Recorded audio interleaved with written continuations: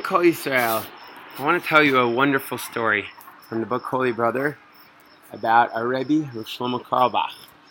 So, at the funeral, a few homeless beggars showed up, and they wanted to share what Rav Shlomo Carlebach was to them. One of them recounted. Shlomo met him on the streets, and he took him in. He became on Shlomo's payroll, so to speak. And that meant sometimes he would just knock on the door. Rav Shlomo would give him tons of food, and then he would close his eyes, dig into his pockets, and wherever it came out, he would give to this guy. Sometimes it was $1 bills, and sometimes it was hundreds. Another guy told his story.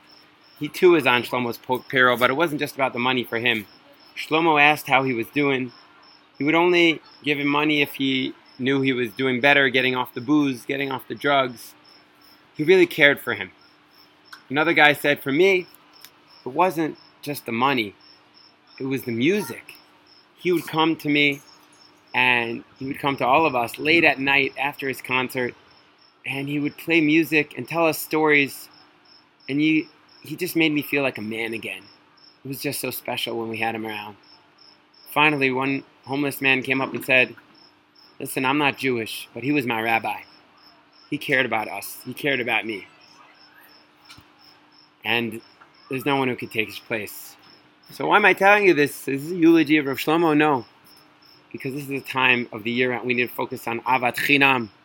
And it's my model of someone who went beyond the rules of nature when it came to love, is Rabbi Shlomo Carlebach. Let me tell you one last story. I think about it all the time here at the Kotel, when the beggars asked for charity here. So once, Shlomo was going down the steps of the Kotel, and all he had on him was a $100 bill. So what would most of us do? We'd say, sorry, we don't have change. But that wasn't Rav Shlomo. He gave away everything. And he gave the guy $100, and he said, listen, there's another beggar over there. You guys put it between you. And Shlomo was on his way. You have to remember, Shlomo wasn't a rich man. He just took whatever money he made from the concerts and gave it all away. Anyways, this beggar, he felt kind of stingy at the time, and he didn't share the money with his fellow friend. And when Rav Shlomo Carlebach passed away, it suddenly hit him. How could I have done that? How could I have stolen from not only my friend, but Rav Shlomo Carlebach? He wanted me to give that money to my friend. And he looked for the beggar by the Kotel steps, but he wasn't there. He was no longer by the steps.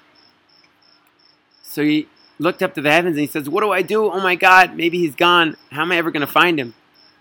And he decided he had to go to the grave of Rav Shlomo. And he went to Har Menuchos and he begged Hashem in the merit of Shlomo that he should find this beggar. And as he walked out of the Har Menuchos cemetery, he found his buddy standing there begging right by Har Menuchos, as sometimes people do. And he gave him a big hug and says, thank God I found you. I want to give you the money. I'm so sorry. And they decided, it was nothing. Let's take the money. And they bought candles. And they would put it every day by Rav Shlomo's gravesite. And they decided that they would split it between them. One day one would go to the Kotel, and the next day the other one would. And the other one would go to the Har Menuchos cemetery near Rav Shlomo. I love that story because somehow Rav Shlomo's neshama was so big that he could give for these beggars, not only in his life, but even in his passing. May we be zoicha, may we merit to open up our hearts, whether it's with a shekel or whether with just with a kind word to someone who's a little down. Open up our hearts a little bit bigger, with a little bit more avat chinam. We're going to build one more brick to that beautiful new world that we're all praying and yearning for. Have a great day.